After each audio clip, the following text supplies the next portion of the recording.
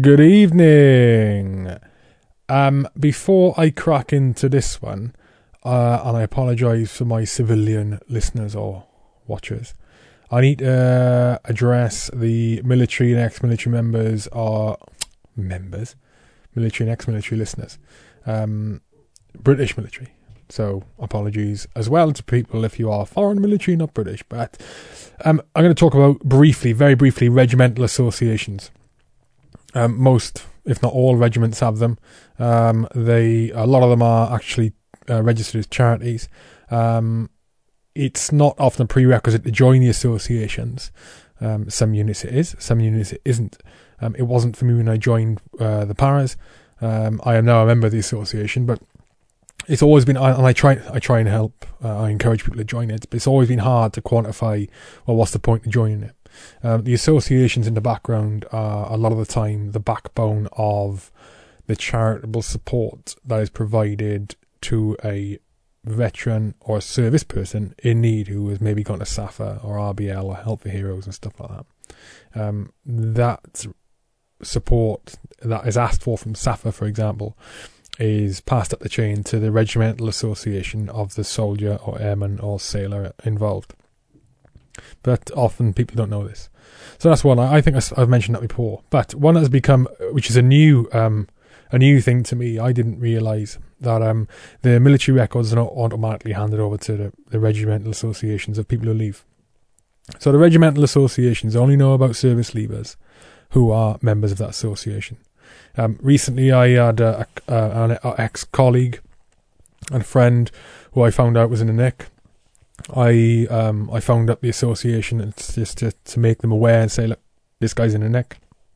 And they could have been able to pounce straight onto it and engage with him and provide support with him if it wasn't for the fact that he wasn't a member of the association. So because of that, he didn't have all his details, didn't have everything about him when he was in the military, which stifled them being able to provide immediate support. It means they had to jump through hoops to get that information from the MOD.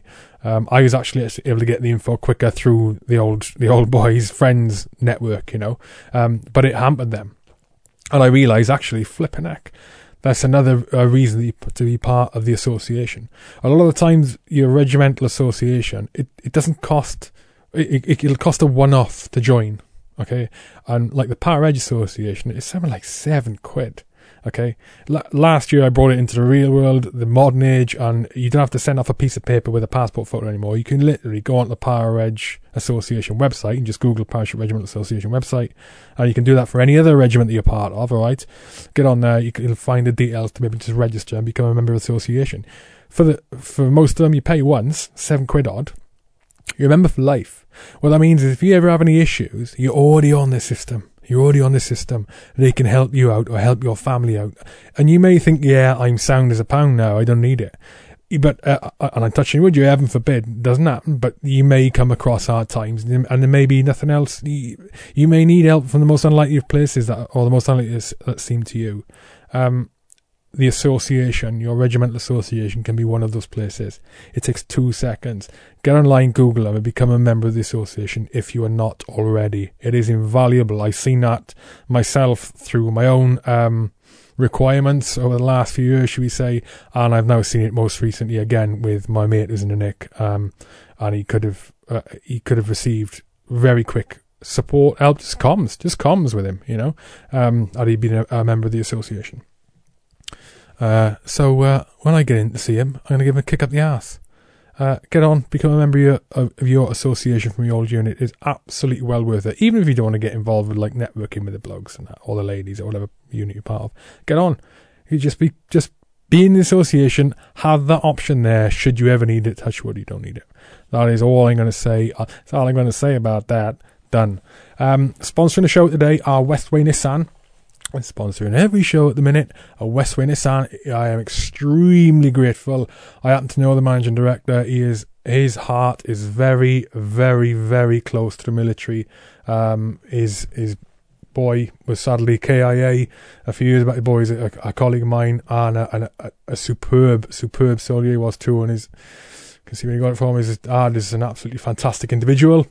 And through Westway Nissan, he supports not only this podcast, he supports a multitude of charitable organisations. He's one of the founders of 353. And through Westway, he is sponsoring his podcast. Through Westway, you can get up to a 20% discount from purchasing vehicles there. New and used Nissans. Westwaynissan.co.uk is the website, if I haven't already told you beforehand. What I didn't realise, though, I haven't said before, is that they actually do lease hire. They do lease hire, personal lease hire, and they do lease hire for businesses, which is absolutely superb. Oftentimes with a business, and we know how entrepreneurial people are, you may start your business, think, I need wheels, and you can't afford to buy the wheels. Westway, for example, with their business lease, you can get a business lease vehicle for as little as 160 quid a month, £159.48 to be precise. Which is nothing. Gets you a vehicle, gets you up and rolling, gets your business on the ground until you decide you want to buy, or maybe not. And part of that £159.48 a month for that business lease vehicle is all the service and all that thrown in. You know, so I'm glad that I discovered that recently. Business and personal lease hire. Awesome.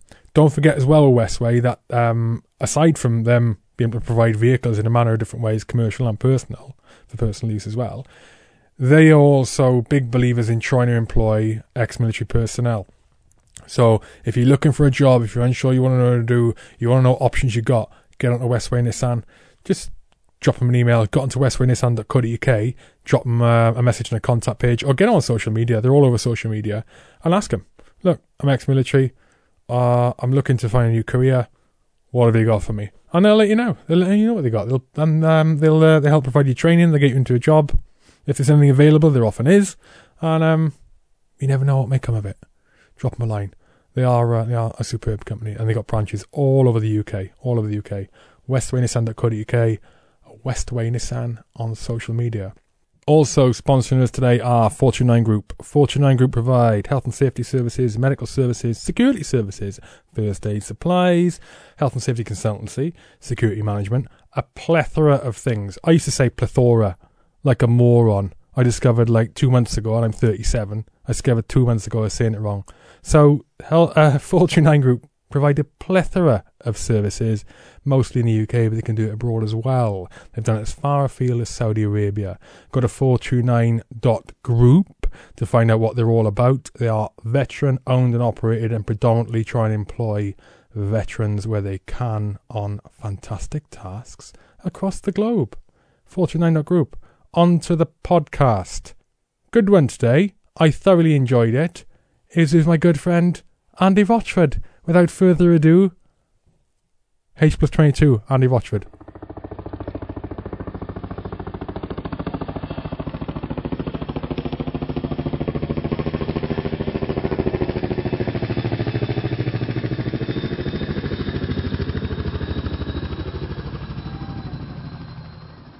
We're going live. Don't delete this part.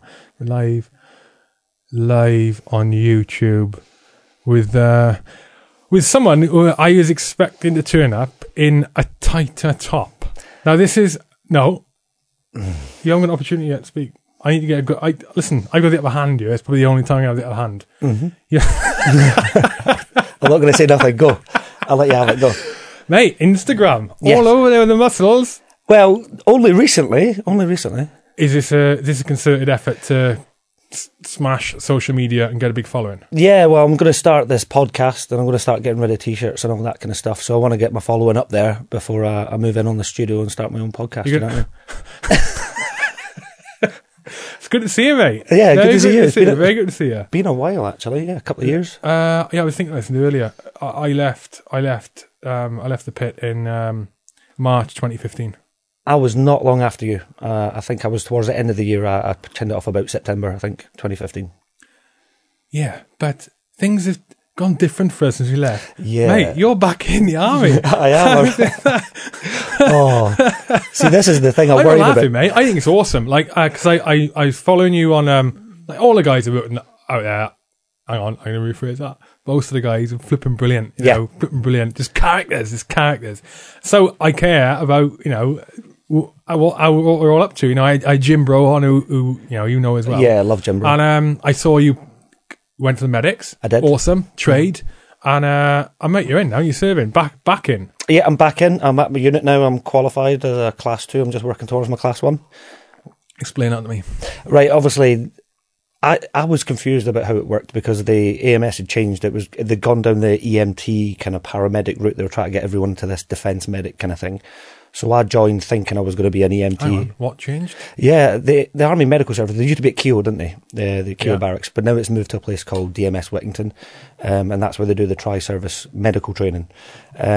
They tried to integrate all three services into this thing called Defence Medic, which is like a year-long EMT, like a level 4, level 5 emergency medical technician qualification, which takes it away from what it was before. Is that like, are they like in Civvy Street? Are they like the assistants that go on the ambulances with the paramedics? They can, yeah, that's right. So, I mean, once the guys were qualifying, they found that a lot of guys were signing off and then going for the paramedics on their own, or doing the paramedics within the army and then leaving. So, and it was a very high failure rate because obviously you're trying to fit an EMT qual into like 12 months.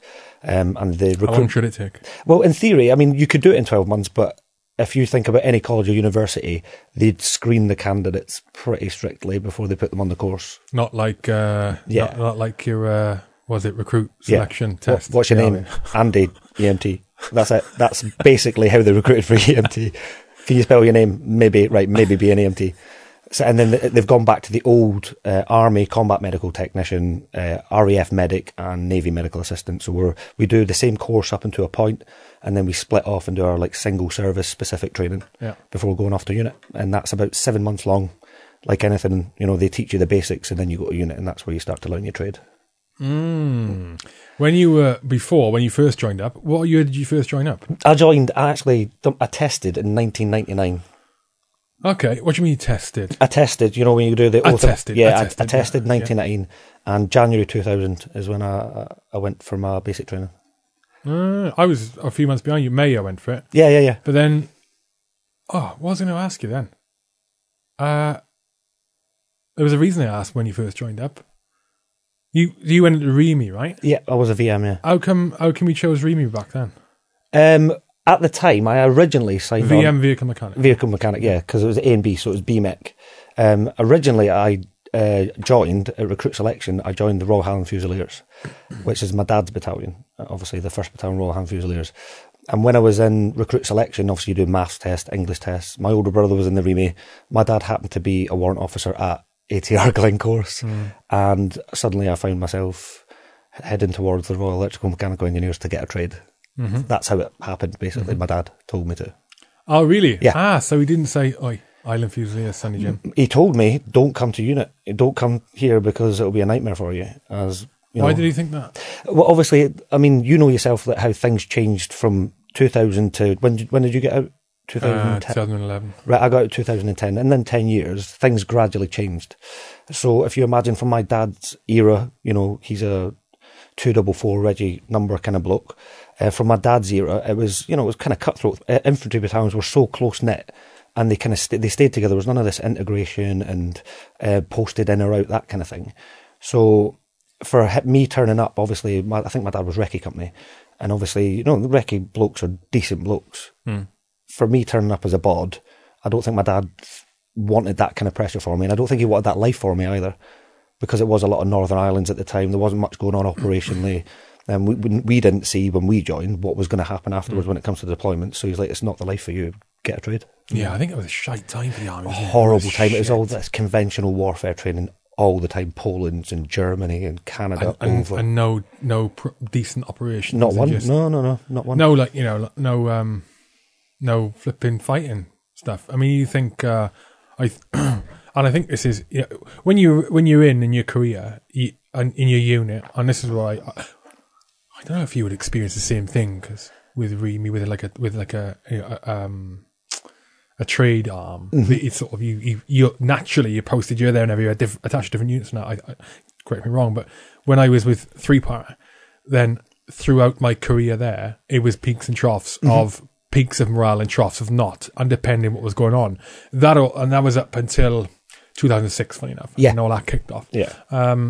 But what I thought about that since, or when I think it was the survey, I thought, well, that period between 1982 and sort of 2003. Yeah, 1982 and 2003 for the HM forces, all of them. It must have been sort of same peaks and troughs of just high morale, low morale, retention issues and recruitment issues all the way through, depending on what was going on over decades. No one did anything. Really, no one did anything. Small pockets of things going on. What was the incentive to stay in? Do you know the weird thing is, because I looked into this when I got out, because obviously they ask you when they leave, you go for this whole RCMO thing. You must have done it yourself. Why are you leaving? Is there anything we can do to make you stay? Pay a rise, promote me up too. Yeah, that'd be great. Nope. Okay, I'm leaving. But I mean, prior to probably, I'd say 90, 97, 98, the retention was fantastic for one simple reason. The way you treated blokes were different. You had this whole, I'm not talking about crown immunity as such, but there was a definite structure, there was a definite support, and it was integrated. Like 3 para back in the day were 3 para. That's it. If you were a Mortarman in 3 para, you were a Mortarman in 3 para. That was your life, that was who you were. Not so much the trades have stayed the same up until, well, probably just before I joined, because I can notice the difference now. Like in a day-to-day, as a tradesman, the morale's pretty high, especially at battalions, and usually battalions are the worst. Because you've got a day job, because you know where you stand, you know where you're heading to, then there's no real issue when it comes to morale, because you're already achieving your goal. Where if you imagine like infantry nowadays with no deployments, because they've actually, I don't know if you're aware, they've gone back to conventional warfighting, conventional training, there's smaller teams, and even the medics are cutting down numbers. It used to be in Afghan, it was 3 medics to 1 casualty in an MRS or like, a pre-hospital, care environment. Now we're going back to conventional, 1 medic, one injured soldier, conventional training when it comes to tactics, all that kind of, it's all changing now because they're trying to pull away from Afghan. So it's going to like it was, like pre-2006, yeah. I think it needs to, I think. Definitely, yeah. Yeah, but I don't know. I don't know whether... Well, with Power Edge, I know that sort of, you're saying that cohesion, you're always together. Mm.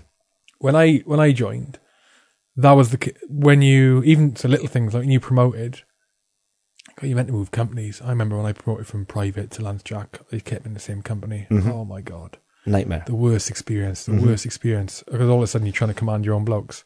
From little things like go out and do area cleaning. And they're telling you off. Fuck off, you. What are you supposed to say? You know what I mean? It's like, okay. It's literally nothing you do, and it's hideous.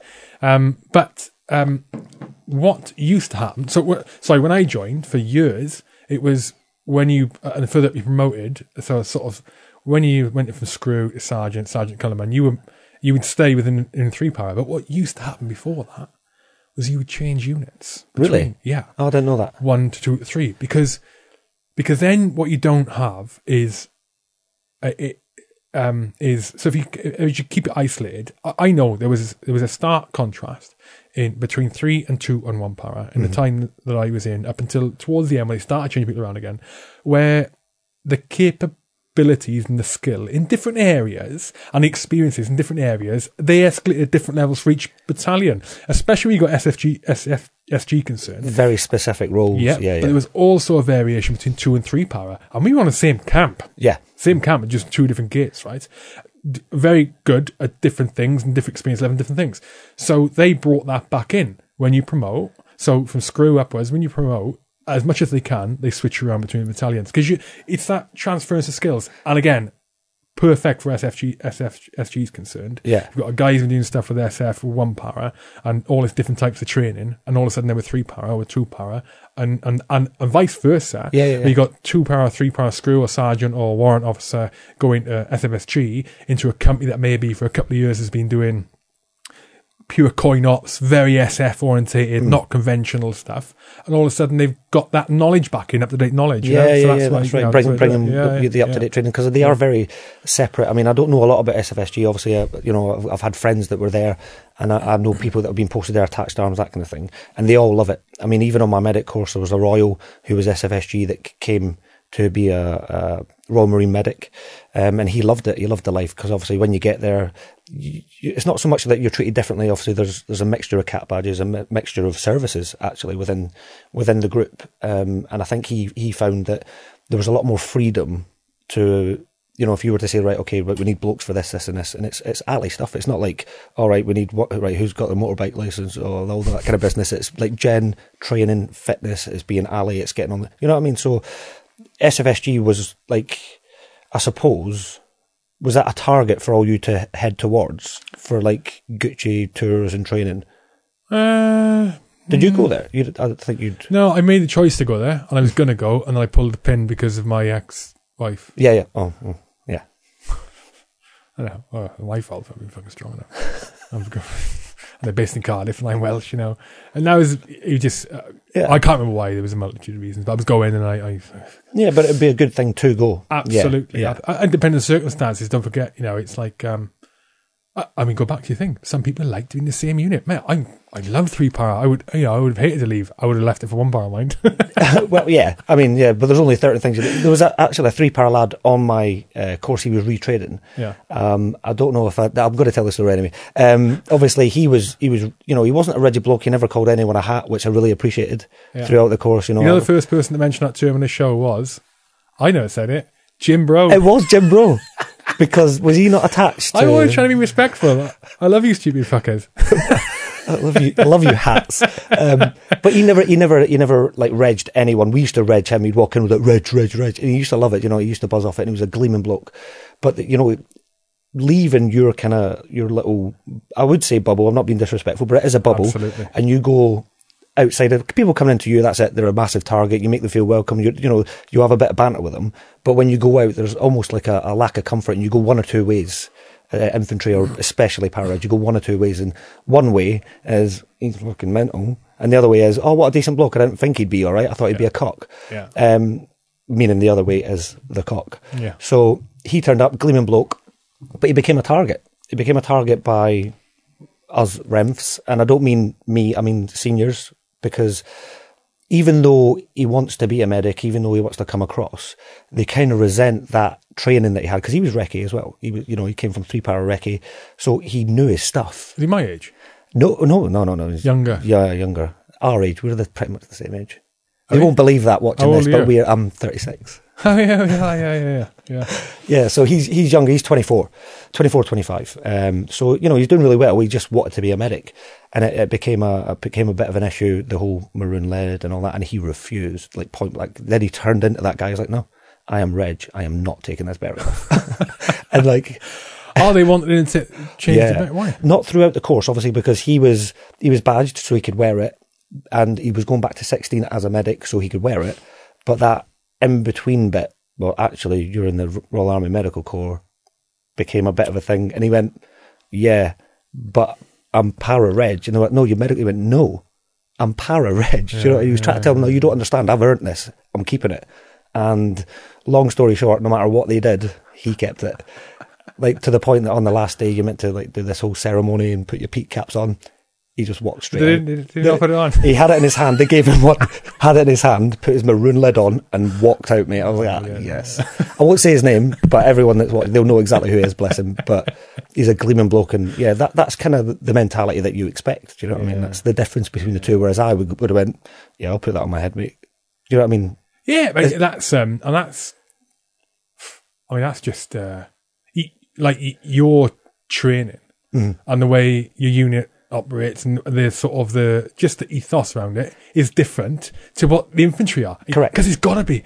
We've got to be brainwashed, mate. We've got to be brainwashed. Absolutely.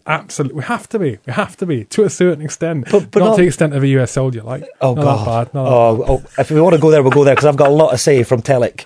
Oh my god, but no, I know what you mean. Joking. No. The US. Oh no, I do. I love them. Just don't want to be anywhere around them when there's a firefight. No, I meant that. I meant that 100%. I was going to correct that. I 100% meant that.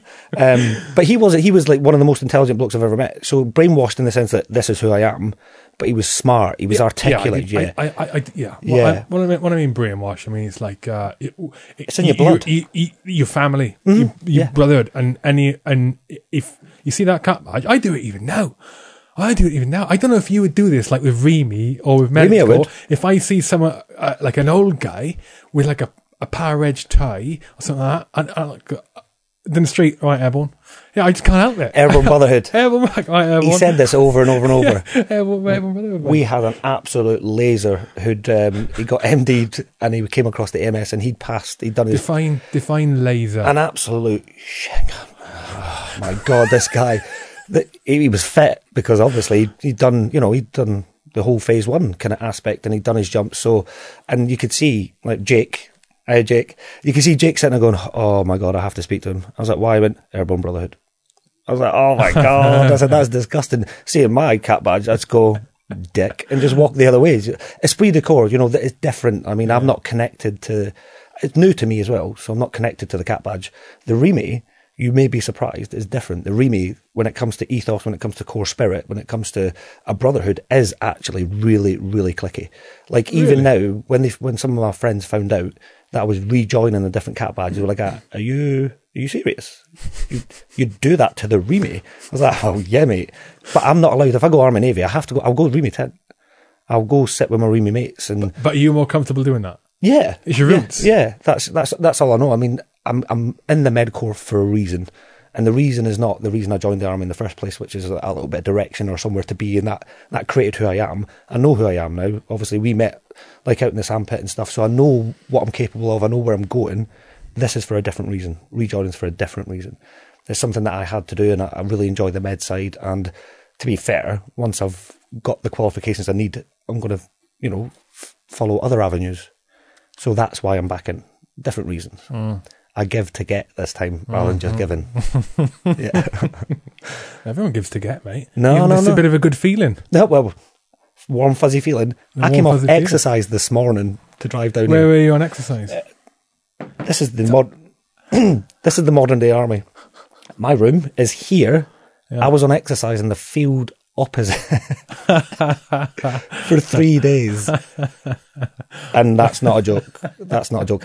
What was the exercise like? Give me the scenario. Oh, right, okay. Well, obviously, it's not going to be the scenarios you used to. Be prepared. Obviously, my job. I'm new to battalion regiment. Sorry, 3 medical regiment. Keep calling it battalion. Yeah. It's not a battalion. Do they not have battalions? No, we have medical regiments, and then we have field hospitals, and then obviously we have the DETs, medical centres, infantry units or whatever. Okay. So my main role there, I've been moved into a troop that is the medical reception station. So on operations or exercises, our main function would to be set up a primary healthcare and a pre-hospital emergency care unit, a medical reception station, and a ward with nurses within the brigade. That's my role, and a small group of medics, a doctor, nurses, that kind of thing. So the exercise, in theory, it's the setup, because it's really different. I mean, I don't want to knock medics because the amount of humping. Because you are one. Yeah, because they're alley. No. The amount of kit, like obviously they're setting up tents in like 45 minutes to set up what is in effect a small hospital with the kit, and you've got the doc, the nurses. It's very officer heavy because there's a lot of skilled clinicians there. To set that kit up and to get it up and running, ready to receive casualties, if you think real time, is pretty phenomenal. You can receive casualties within 9 minutes. That's how quick they set up the first part. How serious can the casualties be? Like you're talking T1s. The doc is there with the modules he needs to treat and evacuate T1s within 9 minutes on the ground. And hang on. So when this kit comes in, what is it? How is it packaged, and what's it on? No, that was the nature of this exercise. We're changing the way that this medical regiment do things on operations. So it used to be a case of you'd have your ambulances, you'd have your Land Rovers and your MAN SVs. Now it's more a case of ultra light roll. So you'd carry the minimum kit to give the best care.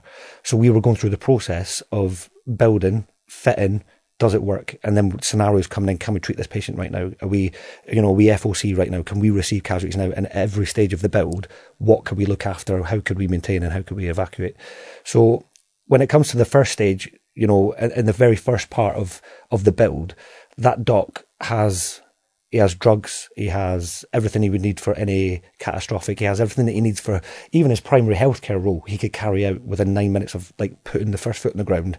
And in theory, because the way that the Med Corps do it, and I've never looked at this before, they could treat from the second they stop, because they'll just do tailgate therapy, tailgate treatment. They'll drop the tailgate, they've got the modules, and they open up, hang on the side of something, that's it, you've got everything you need ready to treat. So within 30 seconds you can treat, within 9 seconds you've got in-depth doctor level care, senior nurse level care, healthcare assistant level care. Within 45 minutes, you have a fully set up ward, primary healthcare unit, reception station, isolation. Within 45 minutes, it's pretty impressive actually. And that's what the nature of this exercise was, to get it slick going through the kit. And On getting it done. the new way of doing it. Yeah, and then me practicing with the doc, because I'm part of his team, and he'll take you through scenarios, try to teach you how to do proper consultations, how you deal with different types of patients, and then we go through some FEC, pre-hospital emergency care scenarios, T1s coming in, that kind of thing. Mm-hmm. Yeah. You enjoying it? I'm loving it, actually. I didn't think I would. I thought I was here just to steal quals, but I am loving it. Hang on a minute, didn't you get top dog on the medical? I did, yeah. I did, which has never happened for a transferee or an NCO. I only know because you posted about 30 photos. We didn't go stop on it for days. 26. You saying who has never got it? Usually transferees or NCOs don't get it because they think they expect you to be good. They just don't, so it's kind of unfair. And I think I must have said, well, if I'm good, I'm good. Just give me the certificate, and they gave me it. So I was like, I must have done this whole diversity and inclusion. Well, this is not fair if I don't win it. And to be fair, Jake, the para, he would have won it if he wasn't such an issue at the end. I even said that when I went up to get the award. I went, no, there's probably someone else in here that would have won it. He was on the ball. When you've got a recce bloke doing like low level medic exercises and he's cutting around doing like clearance patrols and all sorts, he's going to win the award, isn't he?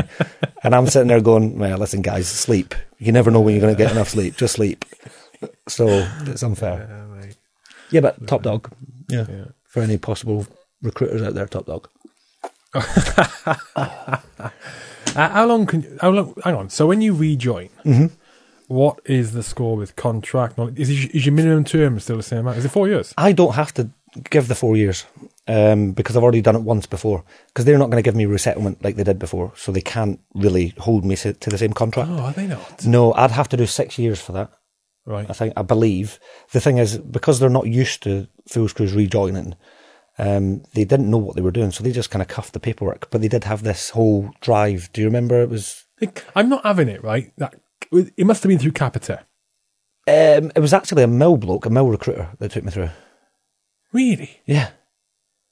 I thought Capita were dealing with all the recruitment. I think Capita run the offices, and they get the army recruitment team are still there in small amount of numbers recruiting. Because he was gleaming. He was like, "Listen, are you sure?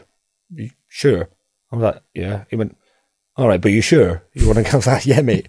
He went, "How much do you earn?" Because I was like, I had a decent job. I went, "Oh, about $4,000 a month." Are you sure you want to get back in? I was like, "Listen, mate, trust me, I'm ripping them off for quals. Don't worry, it's fine. 2 years, I'll be rolling in it." He's like, "Right, okay, yeah," and you get, and that was it. It was done and dusted. What are your outgoings when you're in, mate? Everything's paid for. You know what I mean? Do you know, I spend a lot on tight t-shirts. Tight t-shirt. When I get an extra small, I have to swap it for a small because it's choking the life out of me. This is a medium though, so I came comfy. In fact, I'm gonna tell him. I'm gonna mention it, and we're gonna embarrass him. He's not. I am. Not you. I'm gonna embarrass you. Oh, so you should be in a HR t-shirt today. I should be. Yes, I'm not going to mention the company. But you should be in a HR t-shirt today, which you ordered. But a Royal Marine has let him down. Bloody Royals! I know, bloody. We won't mention his name, Russ McDonough. Russ McDonough. Don't tell everyone his name because they'll be upset with him. But yeah, I was looking forward to it as well because I do buy a lot of like apparel, and especially if I know you and I've been watching because you went through a big progression from when you left the pit. You know, you've. I mean. What was it? I keep forgetting the name of the company. You've done some Blue Abyss. Cool, Blue Abyss. And I was sitting there. I remember looking online, going to my missus at the time, going, "That's cool." Do you know what I mean? Because were you facilities manager, that kind of thing for I don't know what you're doing. You still are? Yeah, it's I do a lot of different things, and that's one of them, mate. You're cool. You just tally his dog tits, mate. I wouldn't go that far. You don't even need kit. You just go down to the bottom, touch it, come back up, collect the brick from the bottom. I'm glad it appears that way. I'm glad it appears that way. Yeah, but I mean, I was that car outside's stolen. That car outside? Yeah. Is it stolen? Yeah, stolen, yeah. Oh. It rides well, so I use it. But I'm watching all my friends do really cool stuff. Obviously, you've got, I know obviously the Green Beret Coffee Company. I'm getting it in there, people don't believe me that I know these people. They're going, "Oh, this coffee's amazing." I went, "I know that guy. And he's a mate of mine." They don't believe me.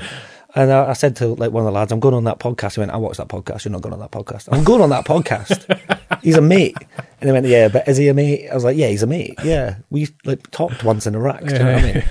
So all my mates are doing, all the guys from the circuit, I think especially, are doing pretty well. I think. Why is it that I've mentioned this before. I think it was with Russ actually to talk about this. It appears to me, and I don't know if it's because I'm more aware of it or not. It appears to me that more and more ex-military are going, I could be a fucking entrepreneur.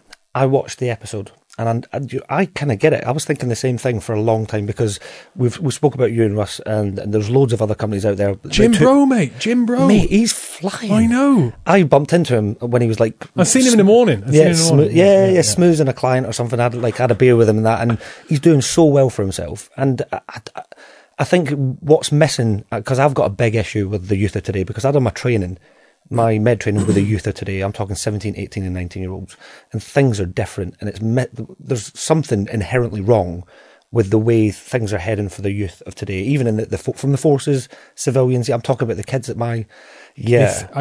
I'm telling you, mate, it is mobile phones and technology. I'm telling you.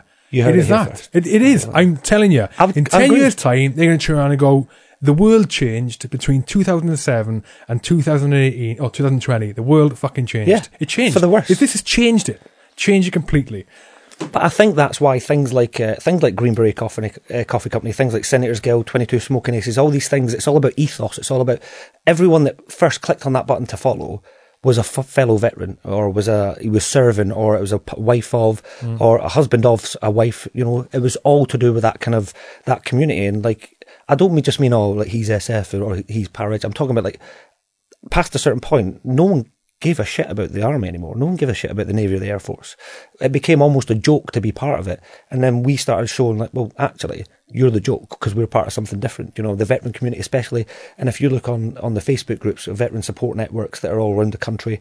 Warriors Arts. Oh my God. Warriors RV. Warriors RV. Veteran owned is another one. Yeah, veteran owned. Yes. Yeah. Mental, mate. And you click on it and you think you're the only one, but you look and every one of your friends is on that list. I have blokes pop up and like someone will put on there that they're in clip. Yeah. And I'll see friends comment on it. I think you would be the last person I would have thought to do that. Yeah. To be and forgive the phrase, to be giving a hat. Like, yeah. You know, because that's how they would be thinking. I should go, come on, okay, look, we're all in together. It's like the brotherhood. Yeah. And this guy, he doesn't know him from Adam, but people are recognising, look, we're all in the same boat. Yeah. We're all in the same. But anyway, God, fucking hell, we're digressing here. No. Is it because we're part of a network where we've got lucky to have no successful people or people who are not afraid to go, I'm going to fucking do something. You didn't know successful people, did you? You didn't. When you left, I remember I'm leaving and panicking because you didn't know successful people. What you knew was a group, either squaddies, excuse the term, I actually hate that term. You had Brit Mill or you had veterans. Or you had guys on the circuit. That's all you knew. The difference is guys learned, do you know what? I'm taking it. I'm taking it because I've earned it. So I'm going to take that. I want that. So I'm going to work towards that and I'm going to take it. And that's how it progressed. That's why there's so many companies. You know, I follow a lot of fitness pages, obviously. So not everyone's watching this, mate. No, but I will describe what I can see in front of me. Well, they're listening now. Get on the YouTube channel. If you were someone else, right? If you were a woman looking at yourself now, describe yourself. Describe yourself. Stop looking at the camera. This is for people listening. Confused, slightly out of my depth, and looking for new opportunities. You're quite beautiful. You are quite beautiful. Thank you very much. You know Hugh Keir, but I'm no James Bro. I'm no Jimmy Bro. Oh, I love that. Go on, I don't know what we're talking about because you were talking about my beauty, so we can focus on that for a bit longer if you wish. It's about grabbing it and taking it, and I think that's the difference.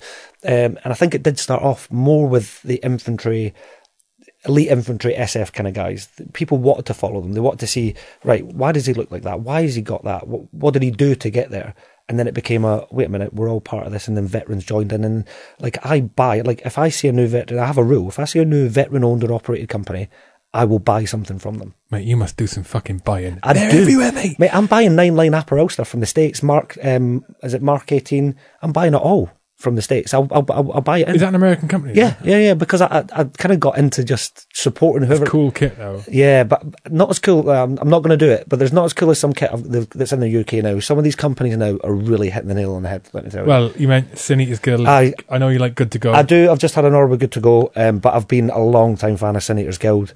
I've just started following a guy called 22 Smoking Aces as well. Yeah. Oh, I had some comms with him. Yeah, mate, he commented on one of my Instagram posts, and I fanboyed out. I was like, look at this, and I was like taking screenshots and sending people going, "Who cares, dude? You know, he's not your mate." Have you seen his flipping workouts? Have you seen his legs? Animal. If I go on and there's a video and I see his thigh, I go off in case his thigh comes and gets me. I don't want to be upsetting his thighs. So this guy's an absolute beast. But like I say, this is just a guy that he went, do you know what? I'm having that. I want people to, I can tell them something and they'll listen, and they're listening. And it's that, and Senators Guild, yeah, I'm a huge fan of. And there's loads more that we could mention, but you know, there's not enough time. That's how busy it's getting for veterans. The thing is, with those companies, though, they're good because, like the coffee companies, the apparel companies, what has he got? Coffee, got apparel. It's mainly those, isn't it? Coffee and apparel. Kit exchange and like all that kind of stuff is coming up, you know, patches, kit exchange and all that, which is more mil spec. But with those companies, you can, if you like want to kick it off, you can do that in your spare time around your day job. You know, you don't have to make that leap of, oh my God, I got to start a company, I got to make money now. You can build it up in the background, which is the best way to do things. Oh, of course, best way to do things, and just be Ali at the same time. But the one thing you've got, the second you hit like post, is you've got probably 20 friends that go, he's a good bloke, I'm buying that. Then the word, it spreads. That's the difference. We've got each other and we will support each other. That's the big difference. I think. Saw your Senators Guild bumper sticker. I can't help it. I'm I like that. so sad. You posted someone. No, it's cool, mate. Yeah. You posted someone on Instagram, and I saw, "Is your car?" Yeah. I caught my car in a nice light. Oh, mate, it's beautiful. It's a beautiful car. And I saw the Senators Guild. I thought, I need some fucking bumper stickers. Oh, yeah. I mean, I was going to mix it up and start swapping them round, but then I thought, no, I'll just keep it as it is. But yeah, no.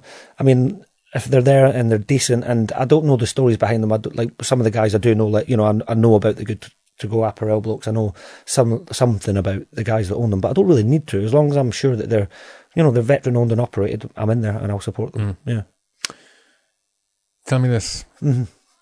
Why did you get back in? Why did I get back in? We touched on this off air before the podcast, and it surprised me, mate.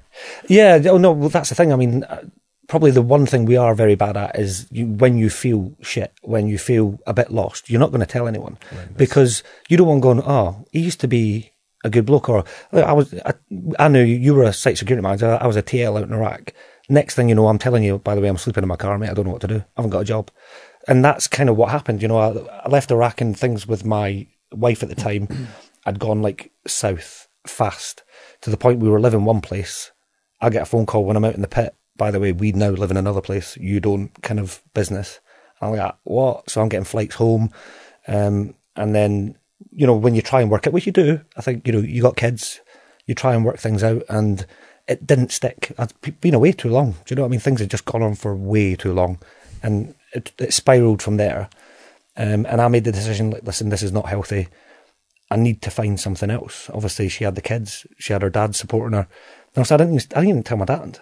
I didn't speak to my dad. And, you know, my dad's like, you know, he's kind of my hero, my dad, but I wouldn't tell him. Pride thing?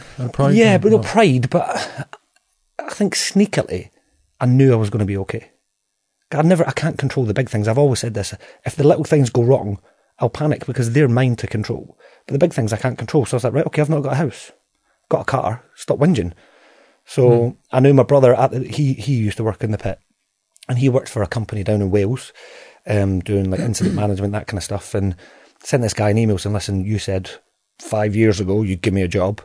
Can I get a job? And he's like, well, you need to do the training courses. I went, oh, right, yeah. So I got some money together, got some help, and he kind of helped me, a guy called Kevin Hughes. So I paid for the courses, and he goes, right, the course is down in Wales. I live in Scotland. I was like, right, I've got no money, got no food. I said, what am I going to do?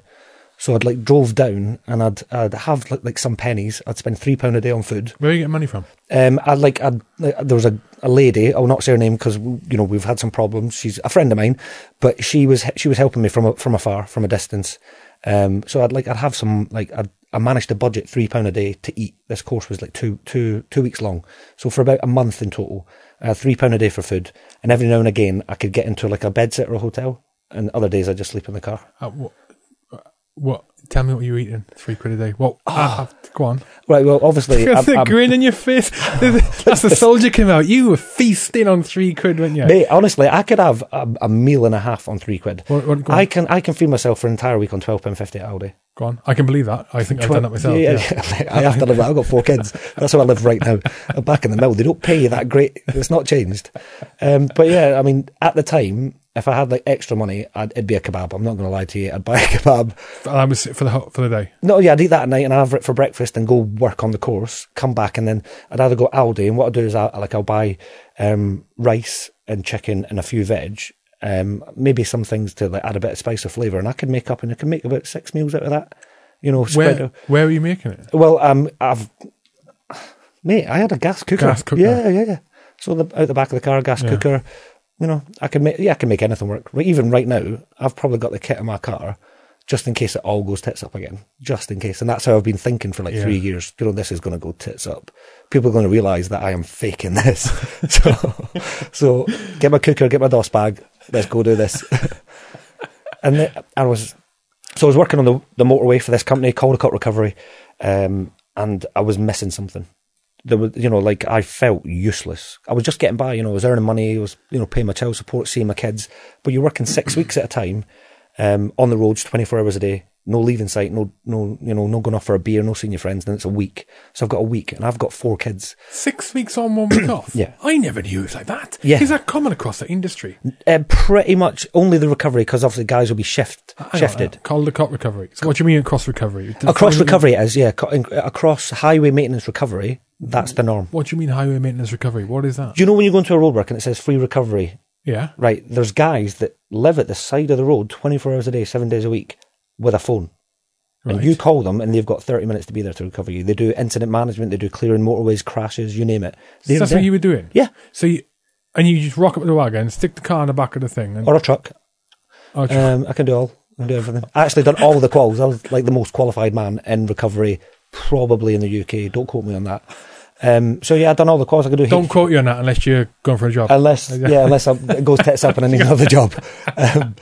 So yeah, I'd done the HGV course. I was doing like a cover driver. So I'd go from site to site and I'd cover the HGV, the cars, impact protection. Yeah, 6 weeks on and a week off. Yeah. That's fucking crap. I thought the pit was bad. Oh mate, I was gagging on a job back in the pit that I actually applied for a job at Garda World, and at the time it was a lady called Rachel.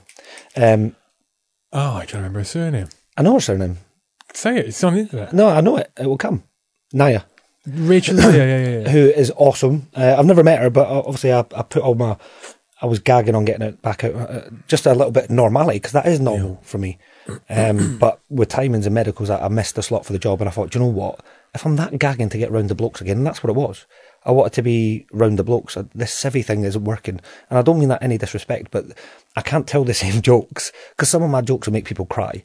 So I can't say the same things around people, and I just feel bad. I have to sit there really quiet, sitting there going, you people need to grow up. The military humour, mate. You get fucking arrested. There's stuff. From when we were in the pit, I know what your humour's like. Like the same. If you, honest to God, and this isn't saying that military is flipping the humours. We're bad people. It's just we can joke about different things because we've experienced different things. It's like fuck me. I know what you mean, mate. I know what you mean. It's like we're the only people that know a joke is a joke. I don't mean it. If I say, "Oh, for God's sake, I think you just gave me cancer," and I say that a lot because I find joking about cancer hilarious. But I mean, there's certain things you can't say that, mate, because if you say that in front of a bunch of civvies, right, and one of them's got, and the others know it, are shit stain. My dad's best friend had cancer. I didn't give it to him, so why are you having a go at me? Yeah. It's nothing to do with me. So and it's just dark humour. It gets you through the day. It does. It gets you through a long, shitty day. You tell a joke and everyone's like, you are ridiculous, and and it makes things better. Yeah. So I missed it, and I thought, right, okay, if I'm getting back in, and I knew that's what I wanted. More because I can't afford my paramedic quals on my own, so I need a buddy, and the army was my buddy. So I thought it was the best thing to do. I'm still figuring out if it was or wasn't the best thing, but whilst I'm figuring it out, I'm having a good time. Do you know what I mean? I'm learning new things. I've met a lot of decent people. I can't see how it's not, right? Look at it this way. You've got a bunch of quals, like that you got your HGV stuff, you got your whatever the college you had for the engineering, the recovery side of things. Yeah. Excuse me. Right. And life is crap for you. Now you've got in, life's better for you. You're getting more quals. You're enjoying life. I'm assuming. So the worst case scenario, you go, this isn't for me. You get out, you got more quals, and you got qualifications, mate. That ain't easy to get or cheap. I know. Or cheap. That's what, like, if I'd stayed in now, my peers in the room are all W2s, all AQSs. I'm a full screw back in, obviously, because you either come across or you drop down one. That's the rule they have. So I'm a full screw now, and a couple of my friends, they're honest. They're like, what are you doing? Are you not going to, being honest, are you not going to struggle being a 36-year-old full screw, having a, 30-year-old staffy or sergeant going, oh, do that? No. Because I don't care. Water for ducks back. I know how it goes. You screwed or not, you play the game. Not all the time. I had a bit of a flash yesterday, actually, at everyone. Like, everyone. I thought I was back at a normal job where you could shout and scream at people, but apparently you're not. So I had a little flash yesterday, don't get me wrong. I bite every now and again. But, I mean, it's fine. I know why I'm there. And I think that's the difference. A lot of people don't know why they're there. And with the generation differences that we're talking about, it's a very different army. But then, what I thought you were going to say just now, a few minutes ago, is what you were lacking was purpose. I probably would have led on to that. I felt useless. I had nothing to. It's like I was giving someone. I wasn't giving anything, and I was getting nothing back. What do you want back? What's the purpose of life? No, do you know what? I kind of need people around me that are like me, just to be happy around. I just need to be happy around the same kind of people. I don't mean purpose as in, like, I'm never gonna invent something that's going to change the world. I may be a millionaire one day. I'm not going to write it off. You know, I play the lottery. I might get there, but I'm no fool. I know where I fit into the world. I just want to fit there without feeling that I'm not supposed to. And that's what I think about Civvy Street. You kind of feel like you're not meant to be there. Everything about the way you process information is different to the way that a guy that went through college went onto the roads or highways, or he went into engineering. It's different because you're taught to prioritize things in a very different way. Do you know what I mean? Mm-hmm. So when you're sitting there and you're thinking, right, why am I biting at all these blokes, these utter shit cunts? Why am I biting at them? It's because it's just a different world, and I didn't belong there. Do you know what I mean? I still don't to this day think that I do belong there. I never will. And maybe it's not everyone that leaves the mill. A lot of blokes settle into it lovely. They have a nice time. But just for me, I kind of need that. I kind of need the same person around me, like someone like you just to chat to, and someone that is going to insult me on the way here just because you've got nothing to do. You can send me shitty text.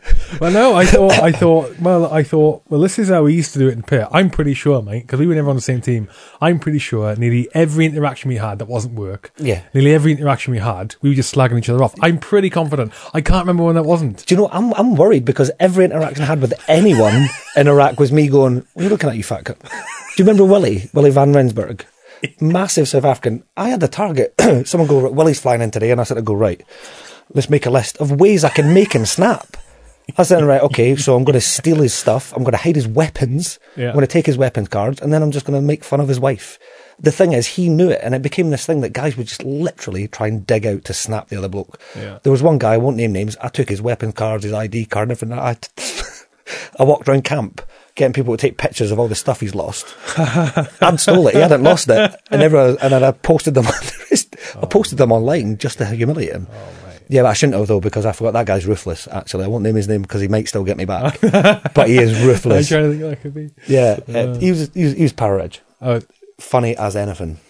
Like, ruthlessly funny. I can't name his name. I don't know, no. Tell me off air. I don't know what he's doing at the moment, you see, so... okay. Yeah. Right, yeah. Okay, yeah. Because a lot of blokes have moved on to, like, you know, bigger and better things since that contract we were on, so... Yeah. Where are we on to? We got on to, you were in your car, mate, and so you got back in. Yes. So, question for you. Mm-hmm. When you... How... Do you see... What kind of job do you see yourself doing? Or jobs? When you leave the military, again. Right, that you would be comfortable doing? Like because you weren't comfortable when you were... I was comfortable overseas. And I can be comfortable. I think, like Ross McDonough, like Jamie Bro, they're comfortable in their surroundings because... Well, we assume so. Well, yeah, they look so, but they almost, in a way, they created the situation or created the surroundings for themselves. And that's what I want to do. I want to create my own situation. I want to create my own opportunity, and that would be training. I'd like to go into training, whether that be medical, health and safety. I want to go into training. That would be my ideal. I do have a friend now who operates globally doing medical training. I'm not saying that I'm going to work with him, but he may be able to help me. I wouldn't mind going back into CP as a medic. I'd do that. I did love that. But yeah, definitely training is the way I'd like to go. It's good money, mate. Yeah. It's good money, and I know that you could do that a couple of ways. Well, I would suggest you set up your own company. Yes. Yep. One, and I would suggest you also work for other companies. Exactly what I'm going to do. Yeah. Exactly. Not use them as such. That's how the world works. No, but that's how it works. Yeah. And it's known that's how it's worked. That's Yeah. how it works. Yeah. So that's the plan at the minute. That's where I'm aiming off. Things might change, like everything's kind of organic and fluid at the minute. But yeah, that's been the plan for about 2 years. It took me a year and a half to get back in. A long, drawn out process because Jesus Christ. Yeah. Because the recruitment and retention at the minute is so up in the air. It took so long for me to get in, and they changed the quals. But that's how certain I was. That's how certain I was that it was the right thing to do, and I'm glad I've done it, because I've made some amazing friends. Not just Medcorps, but there's a lot of Royals, a lot of transferees, a lot of Navy and RAF on the course that used to slag them off because you never done tri-service back in the day. Pre 2007, 2008, I never met anyone tri-service. But now you work so closely with them, you're like, oh, decent blokes. There are lots of blokes. Yeah, it's weird. I've just now realised something that I've had two Royal Navy on. I've had Gavin Tuak on, who is a serving Chief Petty Officer. Yeah. And I've had a guy called Simon Piles on, who was an ex-Chief Petty Officer. Yeah. I had them both on because they're involved with a charity called Care After Combat. Yes. Yeah, I've heard. Do you know what they do? No. Because I know you listen to the show. Yeah. If you get onto this podcast, if you listen to them, Care After Combat, I'm digressing here, but Care After Combat, they help ex-military prisoners. That's what they deal with. They deal with people who've been banged up because they've struggled with life when they got out and da-da-da-da. That's what they do, mate. That's what they do. I didn't realise until they came on. Maybe it's the wording of, the Care After Combat. Yeah, maybe that is the message. Yeah. But so you're talking about guys that have left, ended up on a path that led them to prison. Yes. Right. Yes. Okay. There is a certain level it won't deal with. Like, I said, what's the criteria? Because I've got another friend who's locked up for some flipping pretty hideous things, right? And I want to try and get hold of him and go and visit him, because I don't know. But I was just wondering if these guys help out. Yeah. But there is a level where they go, of course. And the way Gavin said it is basically the charity won't touch anything that with someone that would make the front page.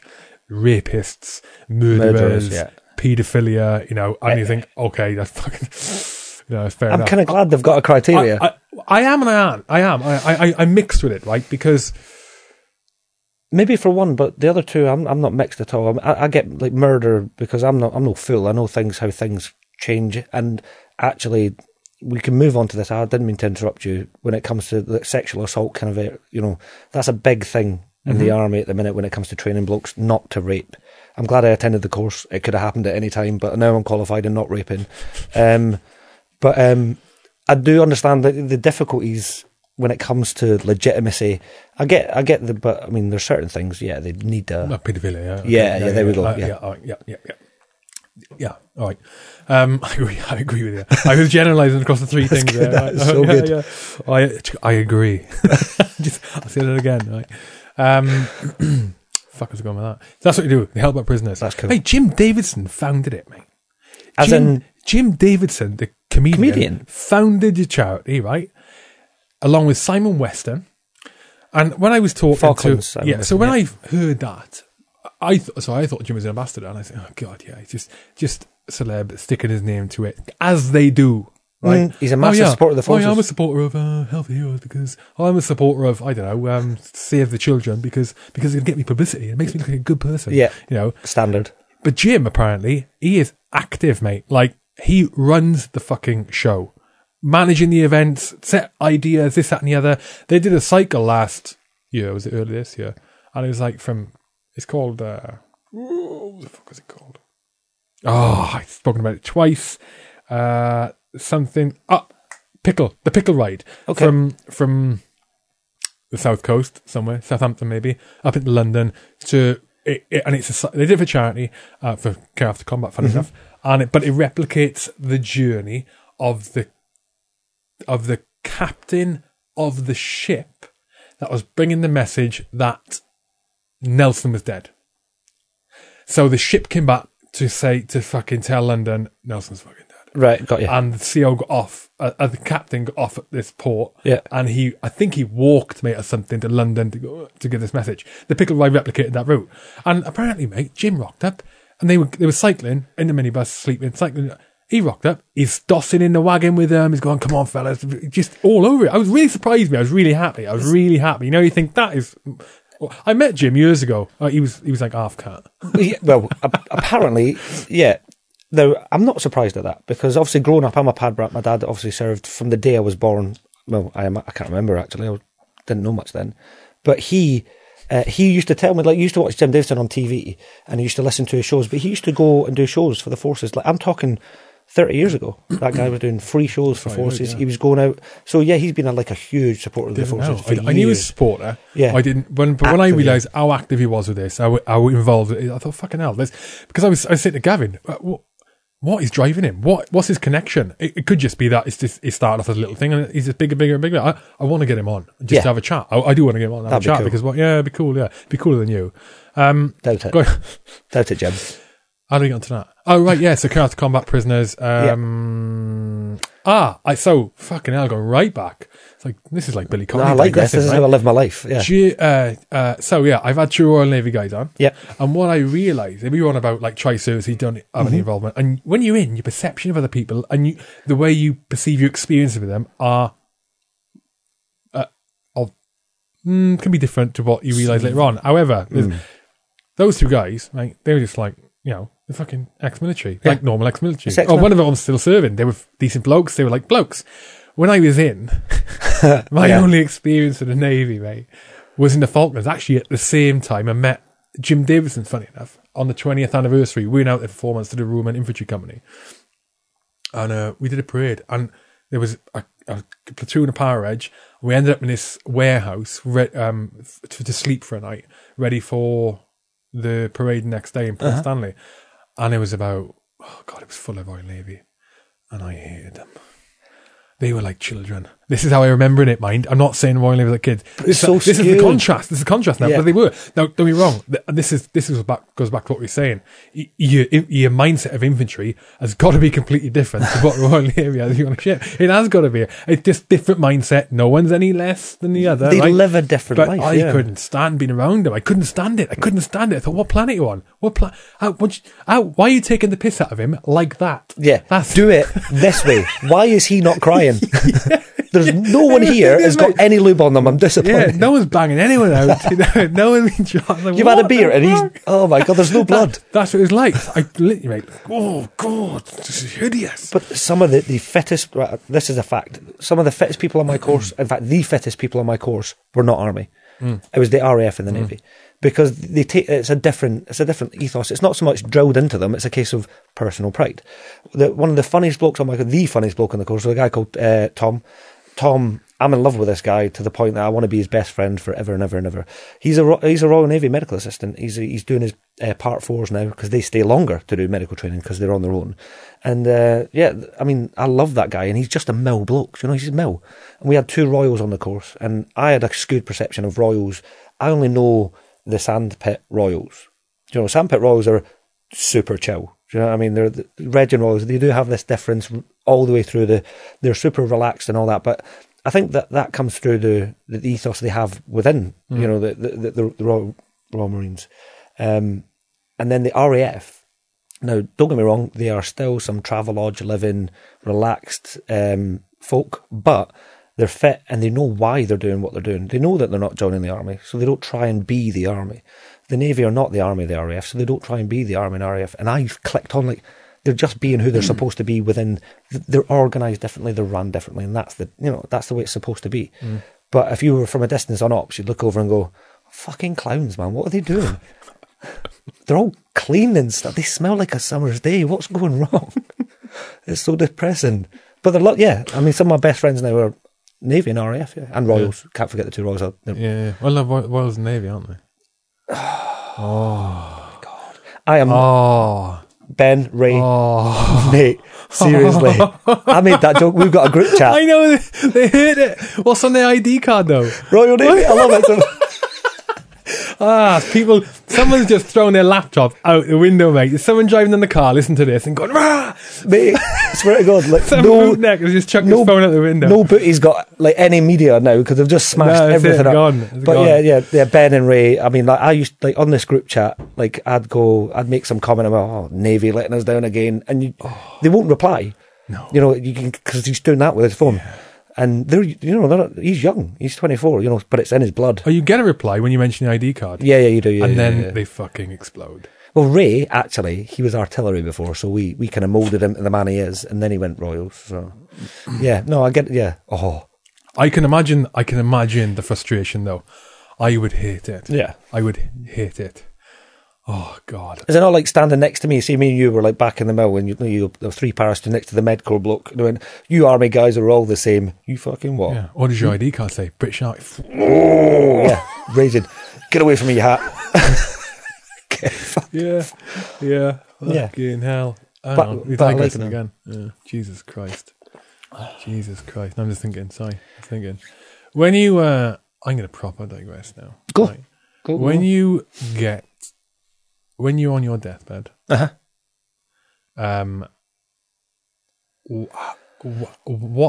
how will you, first off, do you think you will think, did I have a good life?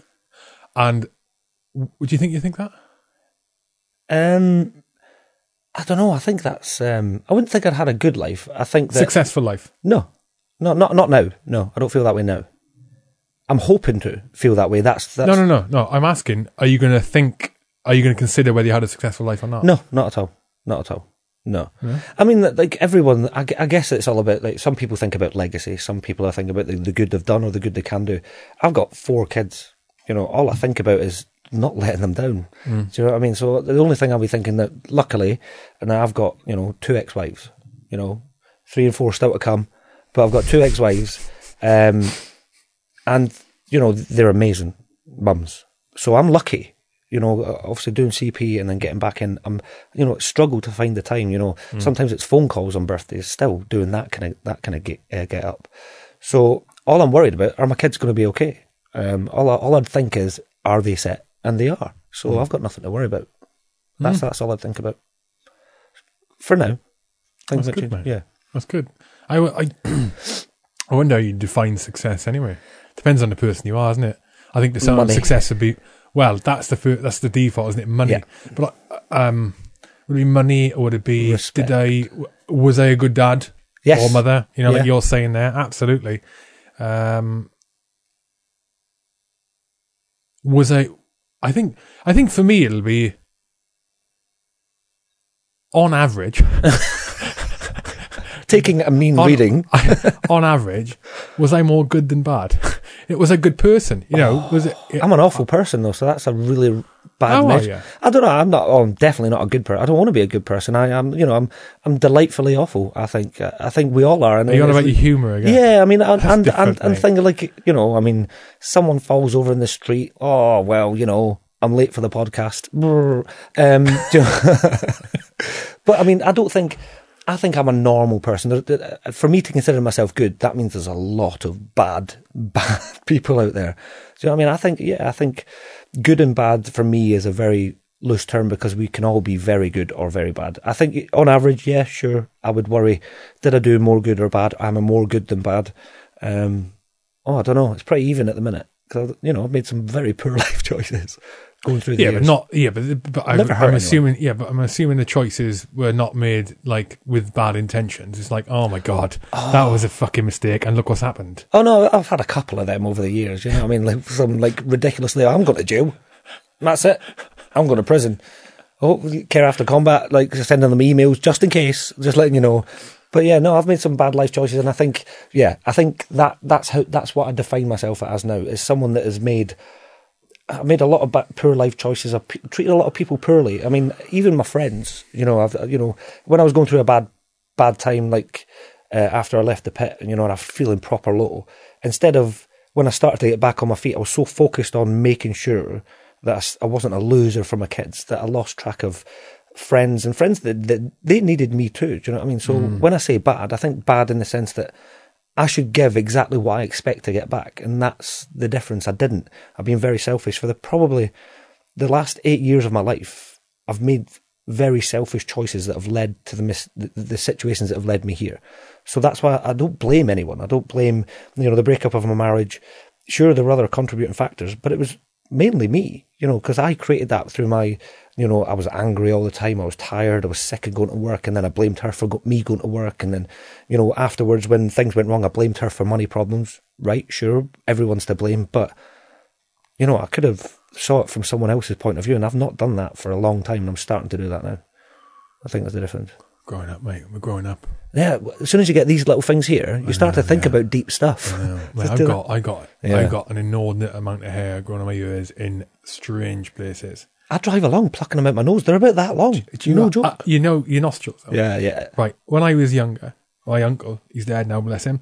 I went to visit. He lives in Argentina. He's Irish, but he lives in Argentina. I went to visit him out there, and it was 1997. And I don't know how old he was then.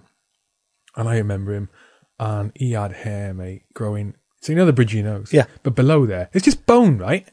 So just like you have the bridge of your nose, mate, a centimetre below, right there. That bit that goes crooked like yours is when you fucking break it, yeah? That bit. He had stubble hair growing out of there, mate. Curly stubble hair. Same feel as beard hair. Yes, Nice. out of his nose. And I was thinking, please, never. I was 15. Please, never. Do you know what I have to do now? I have one that grows out now, and I'm 37. I got stubble hair, right, on my nose. That's disgusting. It's horrendous. It's horrendous, mate. That's disgusting. Horrendous. It is the worst thing ever. Who has that? Who has hair? I've never seen that apart from him and me. I've never seen it in my life. I let it grow, right, and I'll send you a photo. Please. How to shade the bridge of my nose. Well, it's coming back into fashion, so you should do you know what I mean? It's coming back into fashion. Oh my God. But I mean, apart from we're the same age now, the only thing I've noticed, I have a silvery shimmer on my hair everywhere now. So, it's not just, when I was in, when we were in Iraq, I had a decent beard. We all had beards at some point, but it was grey and ginger. I thought, that is Ali's dog tits. That down there is not Ali's dog tits when it comes grey and ginger. Everything's got a silvery shimmer now. Shave it off. I have. I'm bald from here. I was like, I'm not looking at that every morning. I'd be scared to touch it in case it broke. Everything's got a silvery shimmer. It is growing up. It's like mate, he's saying the thing I can resonate with. Fucking hell, you go through, and sometimes you're not going through bad stuff. Sometimes you're just making fucking shit decisions. Maybe you're busy or whatever, especially with your mates. And definitely have I not been the best of friend to some people who have been really good to me. Yes, and other people have just not been a good friend. And even in just that, it's people who I don't bother my ass phoning. And I don't hear from them, but I should still go, and you know what? That bloke was good to me once, or that woman was good to me, or we were mates. Why shouldn't I? I mean, part of it is, you sort of, or for me anyway, I sort of reason myself, well, I don't feel a need of that social, I do not. I'm exactly like you. I do not. Like, I'm happy to engage with my missus in conversation. Yeah. A lot. Sometimes. My kids, her kids, and that is it. And everything else, I'm learning now, because it helps me with other stuff. I'm learning how to sort of make myself talk, make myself engage with people. Even from my dad, and he used to be like, with certain people start talking and go, I'm going to have to go. Gotta go. Mate, 10-second phone. As soon as I realised they wanted a conversation, right, yeah. Sometimes I just hang up. I lie. Just hang up. Lost the signal. Sorry, but I'll ring you back. If anyone that knows me is listening to this, there will be, because I'm going to. They need to listen to this You can conversation. shot yourself right in it now. The thing is, I have this conversation probably with every woman I've ever had a relationship with. Like, me and my dad don't speak. because we don't feel the need. We're the same type of person, me, you, and my dad. Yeah, we should get together and sit quietly in a room my and have a dad as beer. well. The only reason my old man's having a conversation with me now is because he's trying to help me. You know, it's like, yeah, exactly, because he's helping you, like, sort of. And it's probably as bad for him. He's forcing himself. I've talked to your dad more times than I've talked to my dad this year. But yeah, I don't feel the need. Like if I'm in a relationship or I'm seeing someone, sometimes I get a bit needy, and that's the selfish part. Like, listen, you need to pay me some attention because I'm grafting my tits off here. And then as soon as that feeling goes, I'm so focused on what I'm doing, I don't feel the need to get in and go, so how was your day? I don't give a shit. It's not that I don't. I know. It's not that I don't. It's bad, isn't it? It's terrible. Don't tell me what you have for dinner. Don't care. It's terrible. It is terrible. It is. And that is like being the worst fucking person in the world. Because why don't we care? I don't know. What exactly? And I really don't care. Like, I don't care. I'm telling you now, this will save a lot of time, actually. You do me a favour. To all the girls I've ever loved before, I didn't care about your dinner. I didn't care about your plans or your work. Yeah, you had an argument at work. Get over it. I had an argument at work too today. I didn't tell you about it. Anyway, that's done. It can't, is it that the small things, they don't fucking matter. So why are you bothering talking about it? They don't. I know, but the thing is, you lose communication completely. And they need that conversation. They do. So, like you, I am trying. I'm not just with women. I'm talking like some of my best friends, like Stevie, Richie, and Alex. Well, not so much Alex. I know him less, but he's a really decent bloke. And we had this little group of friends. We'd always meet up in London. We'd all have a drink. And when I was like going through this transition, I let that slide. Do you know what I mean? So I've missed friends' weddings through work, of course, but that was my priority at the time. I've missed nights out, or when I get so. See, I'm the type that when I feel bad, I think someone else is making me feel that way, and I blame someone else. And at one point, not too long ago, when we were arranging to meet up, one guy's having a bit of banter. I'm like, listen, mate, I'm not in the mood for you shit. I'm not in the mood. And they're like, listen, mate, you can't. And that's the way I am. Sometimes I just take things personally, and I'm so selfish that I don't communicate properly, and that's a massive issue. I think with not just like me and you, I think generationally, occupationally, that becomes an issue. All the little things, do not ask me what I had for dinner because it's not important. I had calories for dinner. That's pretty much what I ate. I don't need to tell everyone. I don't need to talk. I don't need someone to tell me it's going to be okay. I'll deal with my shit in my own time, in my own way. That's just how it is. But people, I feel like a bad person. Yeah. Because you need to be more accepting of other people's needs. Yeah. Otherwise, I'm going to get nothing and go nowhere. Absolutely. Yeah. Yeah, I'm thinking about myself as well. Yeah. And I have recognised we just recognised each other for the first time. It's like, I know you. Yeah, fucking nightmare, isn't it? But the phoning thing's a bit, like, the calling people is just, I feel fucking horrible. Yes. I feel fucking horrible. And I've got an example going on at the minute. It's making me feel horrendously guilty. I want to try and fix it, but I can't. And it is, I got a friends who are a couple, and I had a reason to get in touch with her for a business thing, right? And set up a meeting. Yeah. And I hadn't spoken to them for ages, like a couple of years, a couple of times in a couple of years, right? And I was at this meeting with her, and she couldn't come because she got an injury. At the same time, he's got an injury, and they're both like obviously injured. They can't, like, he can't go anywhere and drive. She struggling to drive anywhere. I mean, they're not major. It's like back, ankle, stuff like that. But they got a kid. They got kids, right? Yeah. And then I was like, okay, all right, we'll rearrange it. And I was thinking, fuck, I need to ring her or ring him to see how they're doing. But all of a sudden, it seems like I'm only ringing now because of the business thing. I actually give a fuck, because now I'm like, I've been a wanker. Yeah. I haven't spoken to him, and he was a good friend. He is a good friend. I haven't spoken to him in a couple of years. I know, but it's that thing now, well, if I ring him out, he's going to think you want to ring him because you want the business thing, whatever it is. Yeah, no, but the thing is, you didn't mean it like that in the first place, but you know what they're thinking. No, I just need to ring him because of fuck the reasons. I've done it then, haven't I? But you're very like that on the phone. What? Like, if like you don't do phone calls or typing. I found that out. It's all voice messages. Because how quick is it? People hate that. But the thing is, before you started this, I don't know if you remember. Do you remember going on holiday? Was it Poland or somewhere you went? Polish thing number 3. Toilets. Poland, yeah. Toilets with no windows, or toilets with windows and stuff. You were having a good time out there. You had a drink. You were sending me voice notes. Do you not remember? No. While you're at your rhinos, and I couldn't hear you over the sound of you pissing, and you're sitting going, just want to check on how you are. So you do have flashes of, do you know what, maybe I've not messaged, and you sent me a voice note, go, just making sure you're all right, bud. What are you up to? Yeah, but here's the thing with the message. I love voice messages because, right, are you one of these idiots who hasn't been, you know when you play the voice message, Andy, do you press play and listen to it on loudspeaker? Yeah. Right. I'm going to, because you're going to change my world. The resistance I get when I send a voice message is crazy, right? My business partner, Luke, outright started refusing to listen to them. He said, I'm not listening to it. You have to fucking text me. Yes. Or phone call me. Mm-hmm. Right? Well, the thing about voice messages and messaging, well, I can have a conversation on my terms. I guess it's not a phone call where if I go, oh, I'm sick of this now, and I have to go, I've lost my signal, bye. Yeah. It's linking back to the previous problem. Yeah. But I can still engage in conversation, right? Mm-hmm. Even without flat out refusing to listen to them. What he hadn't realised is, and what you haven't realised is, when you get a voice message on WhatsApp, right? Yeah. Press play, hold it straight to your ear.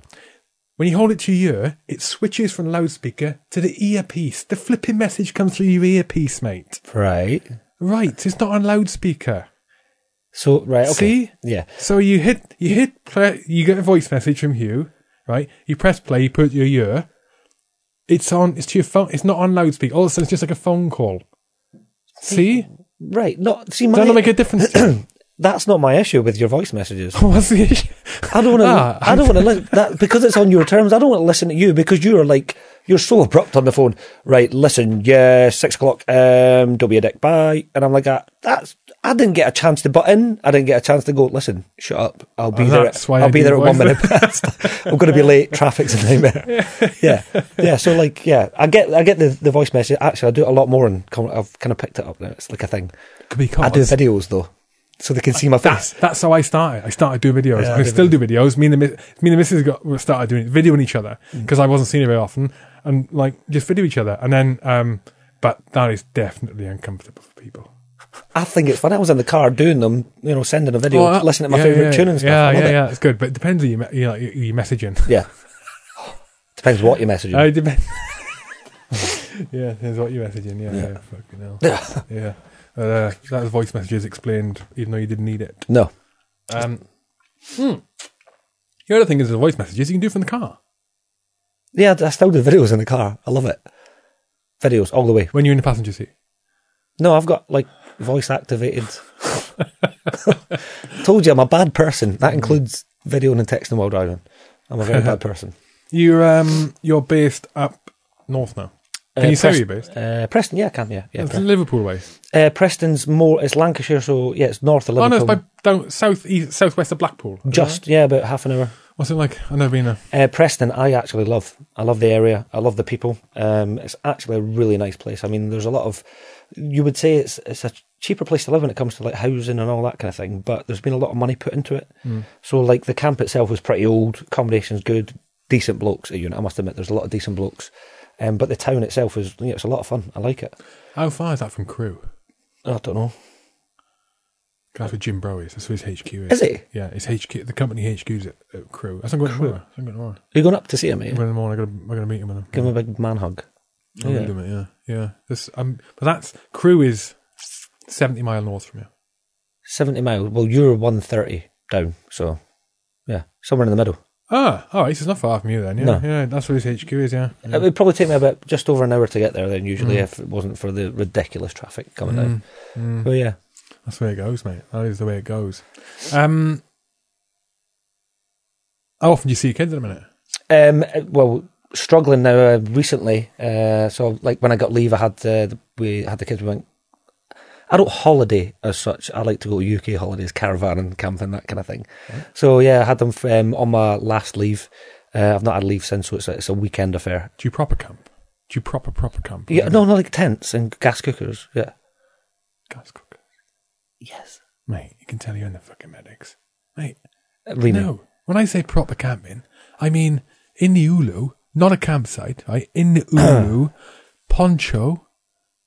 My kids love it, mate. They love it. Oh, did you done it recently or not long ago? Weekends, poncho, in the Ulu, poncho, fire, cooking on the fire, air rifle, flipping. Now, I took them to see Cheesy in North Wales, right? Mm-hmm. Their mum would have had a fit. Because the last day, he goes, well, I messaged him and I said, mate, I'm going to come up to you for 5 days. Yeah, come up. He said, come up, because he said, you bring the girls up? I said, yeah. He said, yeah, cool, because I was thinking about ordering some throwing knives anyway, so I'll order them. So what?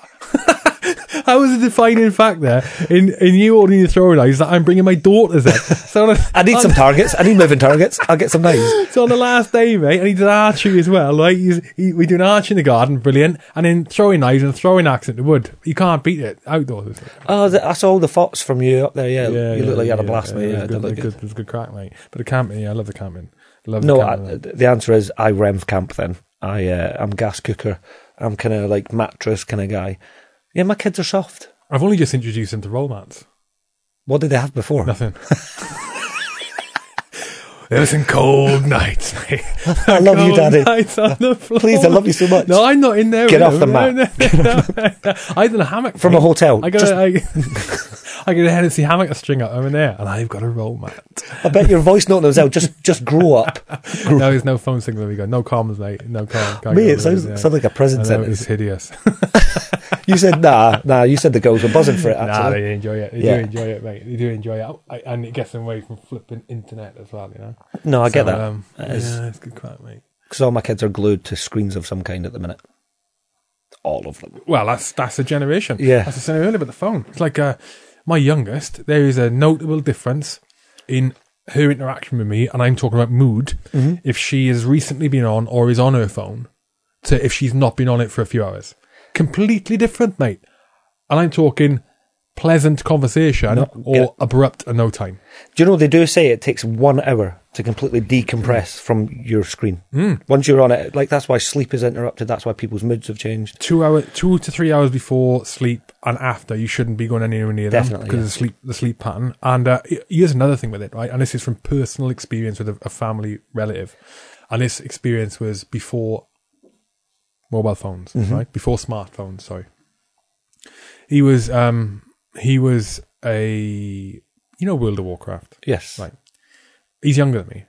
And I'd say he was probably, I don't know, like late teens when this was going on. And he was a World of Warcraft geek. And I mean, immersed in it. And I didn't realise that was what the game was until after the issues. He would always be in his bedroom when I went around to the house. He was always in his bedroom, never come out of the bedroom. And if I wanted to go and say hello, we weren't mates. I was more mates with his sister. And when his sister, the other family, they're fucking cousins, right? I'm trying to hide it, but it's not the cousin. I was more friendly with his sister, my other cousin, right? And I go upstairs and he'd be showing me the game, which I now know it was World of Warcraft.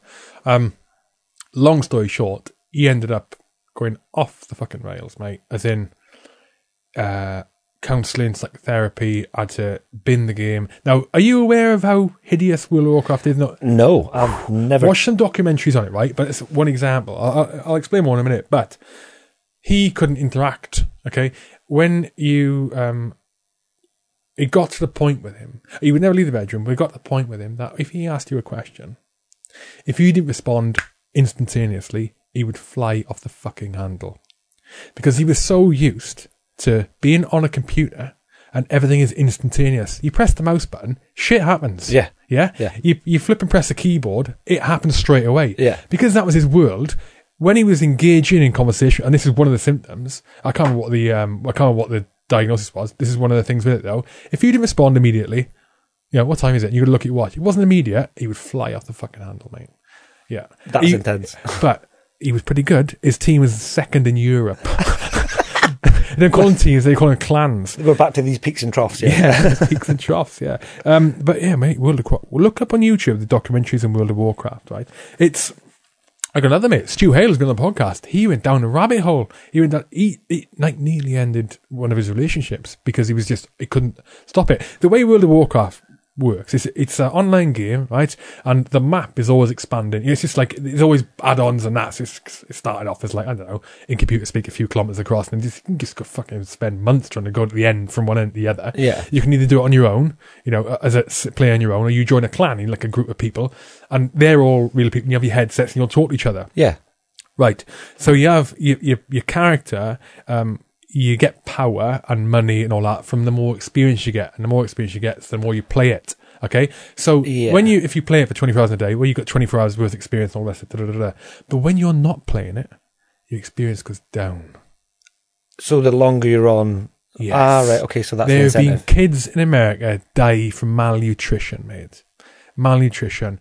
An not American eating with properly, malnutrition. not eating properly, not getting enough vitamin D. Is it vitamin D from sunlight? Yes. All that, eating shit, coke and all that, and they fucking died. They fucking died, mate, from playing the game. Honest to God, mate. Thank God my kids don't touch it.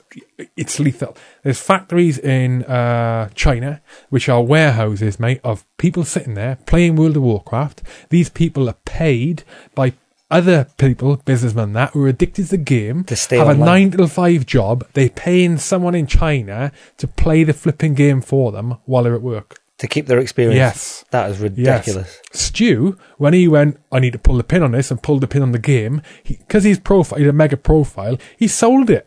You can sell it. He sold his character on eBay for about 800 quid. That is nuts. It's mental, mate. It's mental. People queue, when there's an update coming out, people queue for days for it.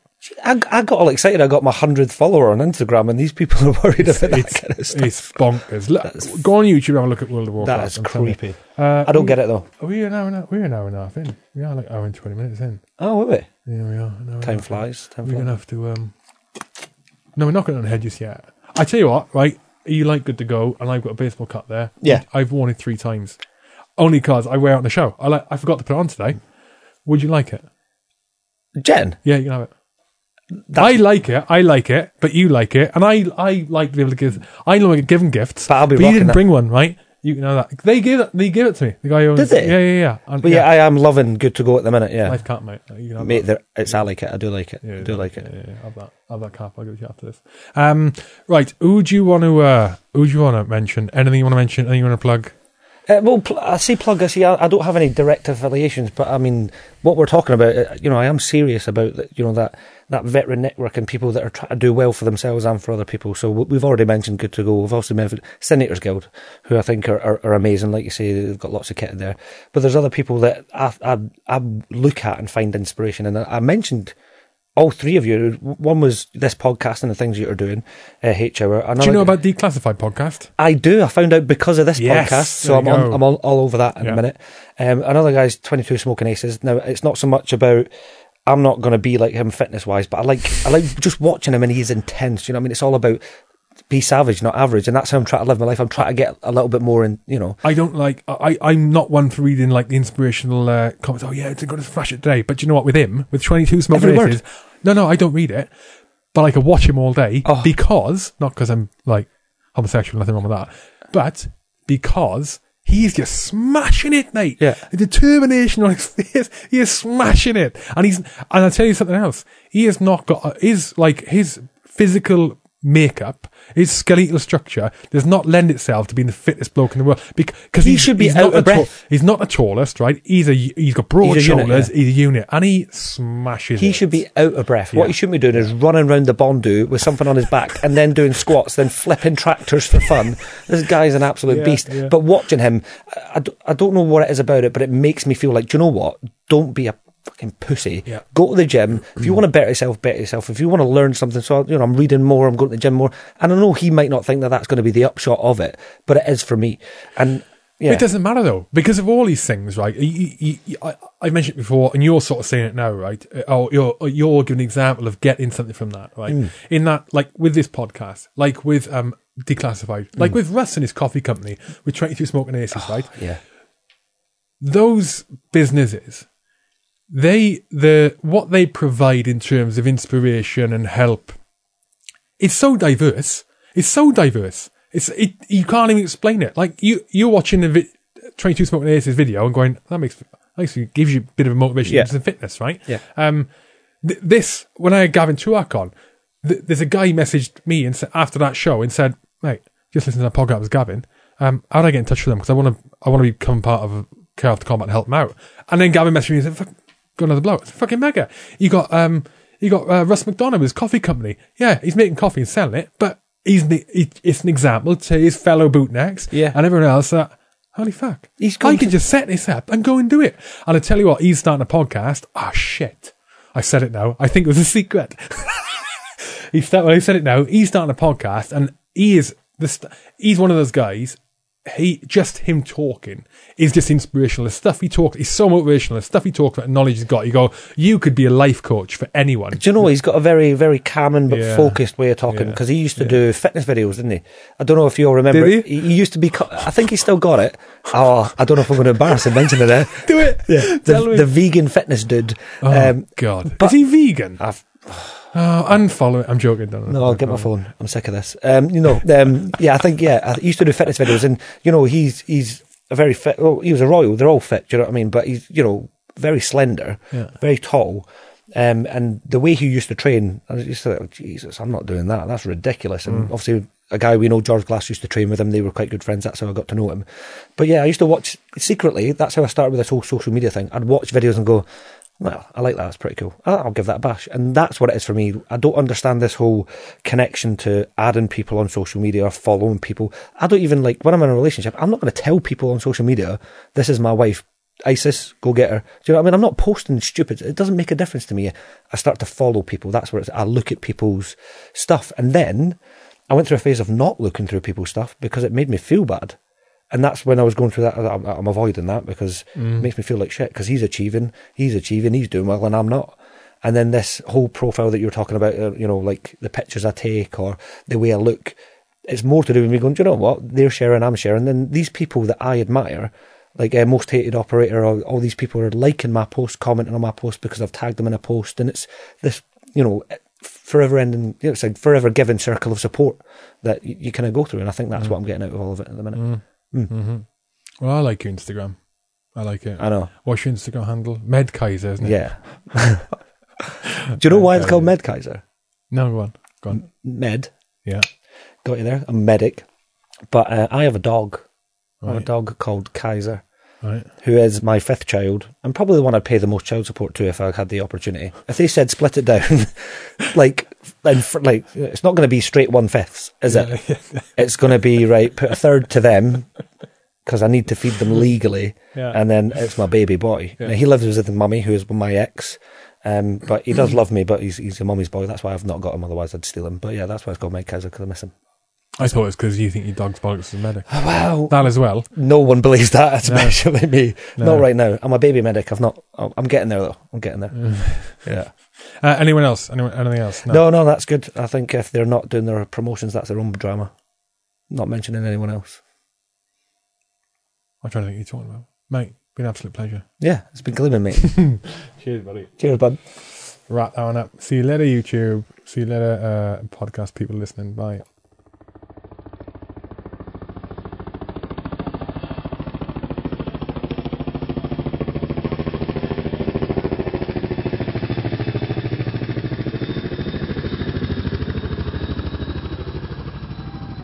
That's it for today. Don't forget our sponsor, Westway Nissan, westwaynissan.co.uk, the UK's largest Nissan dealership. They even have some exclusive models that you can't get at any other dealerships. Plus, if you're an ex-service person or still serving, you can get up to 20% discount off with them. And also, they do private hire and commercial hire. Business hire contracts, I should say, not commercial hire. Yeah, private business contracts. You can get hire contracts with them, so it's awesome. I think for the business hire contracts you can get them as cheap as £140 a month, which is nothing. westwaynissan.co.uk, Westway Nissan on social media, check them out. Also sponsors today are 429 Group, 429.group. They are veteran owned, veteran operated. They try and employ veterans as much as they can in the service they provide, which are health and safety services, medical services, security services, and first aid supplies. They can do it in the UK and abroad. They do it in the UK and abroad and are very, very good at it. Check them out at 429.group. Also, don't forget what I mentioned at the start of the podcast. Your regimental or unit associations, you should register with them, because what they can provide you if you end up in the shit is a lot. What they can't provide you with if you're not registered with them is everything. All right. I did mention examples at the start. It's like a one-off fee to join your regimental association. I know it is with the Power Reg Association. £7.50, I think it is, for life. Dead simple. If you end up in the CAC, I know you're probably sitting there thinking, I'll never end up in the CAC. I'll always be all right. Well, shit happens. Don't be the one to get caught out and not get help because they can square you away. Levers Link, service networking events. Service Lever networking events is next Tuesday, 25th of September, 6:30 p.m. That is up in Norwich. Free event to attend. Service Levers attend. Business owners attend, and you get key speakers, and just gives you good practice networking. Sometimes you get job offers. You will get connected with people who know of jobs going. You will get connected with people who can give you advice on how to transition into Civvy Street. Or if you've been out a while, not sure what you're going to do, get there and just look for a different career option. There's loads of information and it's good to network. Anyway, networking is key to succeeding in any industry. I rhymed that so it sounds better. Until the next time, out.